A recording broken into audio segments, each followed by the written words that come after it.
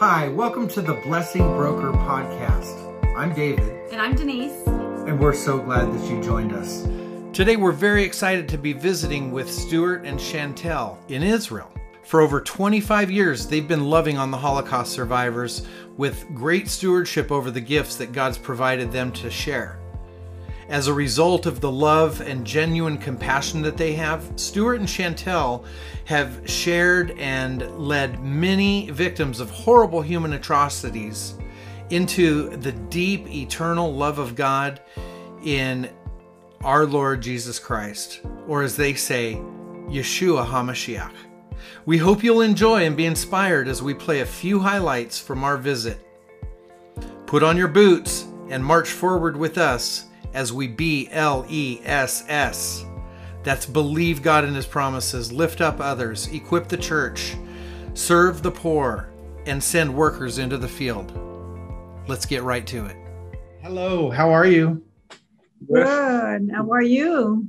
Doing great. We're Doing good. Great. We're blessed. Yeah. Well, Stuart, we've met you before, but Chantel, it's just such a pleasure to speak with you today. Yeah, it's great to get to meet you too. It's the couple day. That's right. Yeah. Love it. Couple. It's not too late there, is it? Yes. It's late? No, it's 9:30. I just saw a beautiful sunset about an hour ago over the Mediterranean. We're in the north of Israel. Today, we had a tremendous meeting with the leader, the chairman of the National Association of Survivors that we work with. And then she led us to a meeting with a group from the Cryot. And we met with some of the leadership of that group where we're continuing to expand our services and programs into the Cryot. So we've had a great day. It's not too late. Enjoyed that sunset and glad to be meeting with you folks now. Great. Well, we sure appreciate the work that you guys are doing. And before we get into the purpose of the call today, what's Cryot? This is an area above Haifa, and it's like suburb Haifa. Okay. And there's many Cryots, different names. So we're in one of them. And in this area, there's a lots of Russian, Jewish people. And so many Holocaust survivors live in this area also. It's actually has very high concentration of Russian speakers, and it has the biggest groups of survivors in this area. Wow. What's the youngest survivor? What's the youngest age of the survivors that you meet in contact over there? Well, the war ended 75 years ago. There is some people, there's a survivor, she was born the last year of the war, and her story is incredible that her mom was able to give birth to her anyway, because, like she ate nothing. And she told me that her mom couldn't have milk, she couldn't produce milk, and they didn't have milk. They would give her water with flour. Wow. To like feed the baby, a newborn baby. And Can't imagine. Yeah. And but most of them are in the 80s and 90s. Okay. There's very few some, like the leader of the group today, she was 3 years old when the war started. So, she was a little kid. Actually, so she would be 83. Yeah. Actually, today, they are acknowledging the beginning of the Nazi invasion into the former Soviet Union. So it's 80 years. Wow. Yeah. Amazing. Yeah. Wow. Now, I heard a statistic, and I don't know the accuracy. I'm hoping maybe you can speak to this a little bit. I heard that worldwide there are approximately 200,000 Holocaust survivors remaining and approximately 10,000 in Israel. Is that number way off, or does that Israel number is off because it's 150,000 approximately in Israel, And then the rest are in the diaspora, meaning outside of Israel. Okay. And I know there's a lot of Holocaust survivors also in Toronto. So that number is not accurate. Yeah. It's Israel that has the majority of the survivors, approximately 150,000. Okay. How many Holocaust survivors do you personally know and visit? Well, we've been doing this for 26 years. But of course, thank God we're not alone. So we have a wonderful team in Belarus and a wonderful team here in Israel. In Belarus, we have a team that's been serving for 26 years.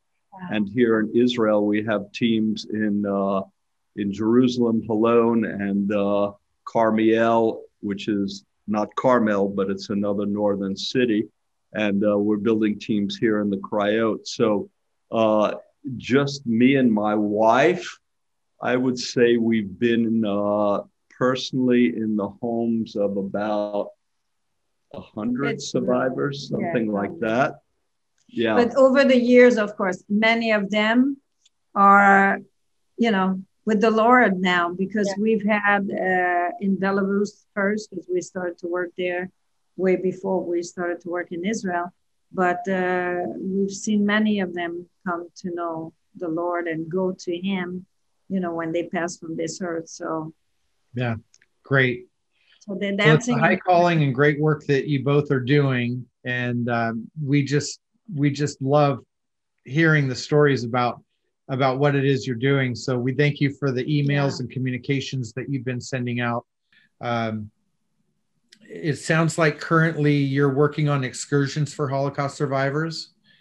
Well, this summer we put together our summer program, and of course, this is you've heard of the Great Awakening. This is the Great Opening, because in Israel, most people are either vaccinated or free to move around. It's one of the few nations in the world, as you know, that up until a couple of days ago had essentially eliminated local cases of COVID. We got some new ones in the last few days. So all the survivors we know have been vaccinated, which means starting about a month ago, or a little bit longer actually, we started meeting freely with them again. And they were super excited to be meeting with each other and to be meeting with our team. And so we put together quickly, as COVID allowed us, we put together a program quickly that would give opportunities for them to gather together with each other and us. And that included at least 6 excursions this summer. We do what we call these warm houses, which you would probably understand them something like a home group, where anywhere from about 7 to 15, sometimes a little more, survivors gather together. And these are times for fellowship and looking into the Word of God and discussing them. I've been to 1, 2, 3 of them in the last few weeks, and it's just wide open. I mean, people are expressing their appreciation of God, their appreciation of their heritage, and they're asking hard questions. They're expressing their struggle with God, which is inside anyway. Mm-hmm. And so if they keep it inside and don't speak it, then they won't deal with it. Right. But when they can express it, then others speaks. And out of the group, there's always some that are more open, some that are struggling, and then they can speak into each other's life. And then our, staff really love on them and help them. And they're wonderful people. They have, amazing way to touch their heart and to answer these questions. I was really impressed myself. God's doing a great work. Yeah, He's doing a great work. Our team is amazing because they create this atmosphere of love. We love you, and this is what we sought to impart to all of our team members. We love you. We're going to be your friends, whether you agree with us about belief or anything else. we're here for you. And it just creates an atmosphere of great openness and trust. Yeah. And God's using it in a wonderful way to bring comfort to hearts, as well as to bring people into the saving knowledge of Yeshua. You know, today, the two leaders, the chairman of the national organization and the leader of this group here that represents about 160 survivors in Kiryat Yam. You can check your map, just above Haifa, Kiryat Yam. They said, you know, what our people need really above everything is people who are interested in them and will give their heart and their time to them. And they say that's more important than you giving us, you know, gifts. We appreciate that. Although the gifts is also a demonstration of that love and attention. And they're, you know, like they're different people with different place in their own thinking, but they have a little side like little kids too, and they like presents, you know. So of course they do. So what kind of things do you guys give? You said, did you say blessing baskets, or was that a conversation that we had previously? Like we call them, you know, food baskets. We've done that regularly on the holidays, on Rosh Hashanah, on Pesach Hanukkah and Passover. And we stepped it up during COVID because we couldn't meet personally, but we had permission from the Israeli government to deliver food packages and necessary help. Okay. Because we're a registered Amutah organization here in Israel under a different name than Reach Initiative. And so, you know, we multiplied that during COVID. Now we step back a little bit from delivering the food baskets because we can meet in person, take them on excursions and that kind of thing. One of the gifts that they really appreciated was when we did a calendar. We had one of the members of our congregations in Belarus, who's an artist, and she designed a beautiful calendar with a scripture verse on each month, and they were beautiful and they were quality, and the survivors just so appreciated that. And they also like to drink their tea and coffee in our mugs that we gave them that have the Aaronic benediction printed on the mugs. You know, it's so that's different just things. You know, when we try to give them, you know, some food, like nice things that maybe and it's harder for them to afford, and a little souvenir, something that will remind them that we love them, and you know, something they won't eat and then it's gone, but that they can have around. So but they need, you know, the attention, and they need to feel loved. There's a lot of them. Like today we were asked, actually a member of the Knesset called the head of this organization that covers all of Israel to refer a person that you know, that's looking for help. And she's a 94-year-old lady that's alone, totally alone in Israel. She has no relative, nobody. And she seemed to be a person that really struggles, not, you know, with lots of, not just needing healing physically, but emotionally for sure. And so, so sometimes we're referred, you know, people like that. And so we'll be sending, you know, some of our team there to visit her. And people need friends. They're very lonely. Many are lonely. I can't even imagine, you know. I mean, even just thinking about the fact that they feel different from everybody else because they survived something that nobody can understand unless they, you know, went through that same thing. So I can't imagine how that must feel. Yeah, but also, yeah, you know, and one thing is that many, like, why are they alone? That many of them lost their whole family, first of all. So if they had sisters, brothers. So when you don't have sisters, brothers, you don't have nieces and nephews, you know, like, it goes down. And some had children, some didn't. Some had children. Their children passed away because, you know, when you're in your 90s, sometimes happens. So you'd be surprised. There's a lots of the people that we serve that don't have a lot of support. They're quite alone. I mentioned go ahead to David that if you guys get to Israel, we'd like to take you on a home visit or have you join one of our warm houses. Then you get real personal, experience that I'm sure you'll remember for a long, long time. I mean, we try to give, the impressions through our emails and little videos and photos and stuff. And we work hard at that because we understand that's our responsibility to our partners, those that pray and give. But, it's another experience when you're actually, in their presence, in their home. Absolutely. Yeah. Well, that's something we'd love to do with you when possible. We would certainly love to take you up on that. Can we get an update on your current initiative, where you're at in your fundraising? In terms of raising the $9,500 for the summer program? Yes. Yeah, I believe we're at about 6.5. To be exact, I'd have to double check, but I believe we're at about 6.5. Okay. Well, consider yourself fully funded. Oh, man. Wow. Well, that's exciting. Wow. Thank you. Appreciate that very much. Unless you want to leave room for more fundraising.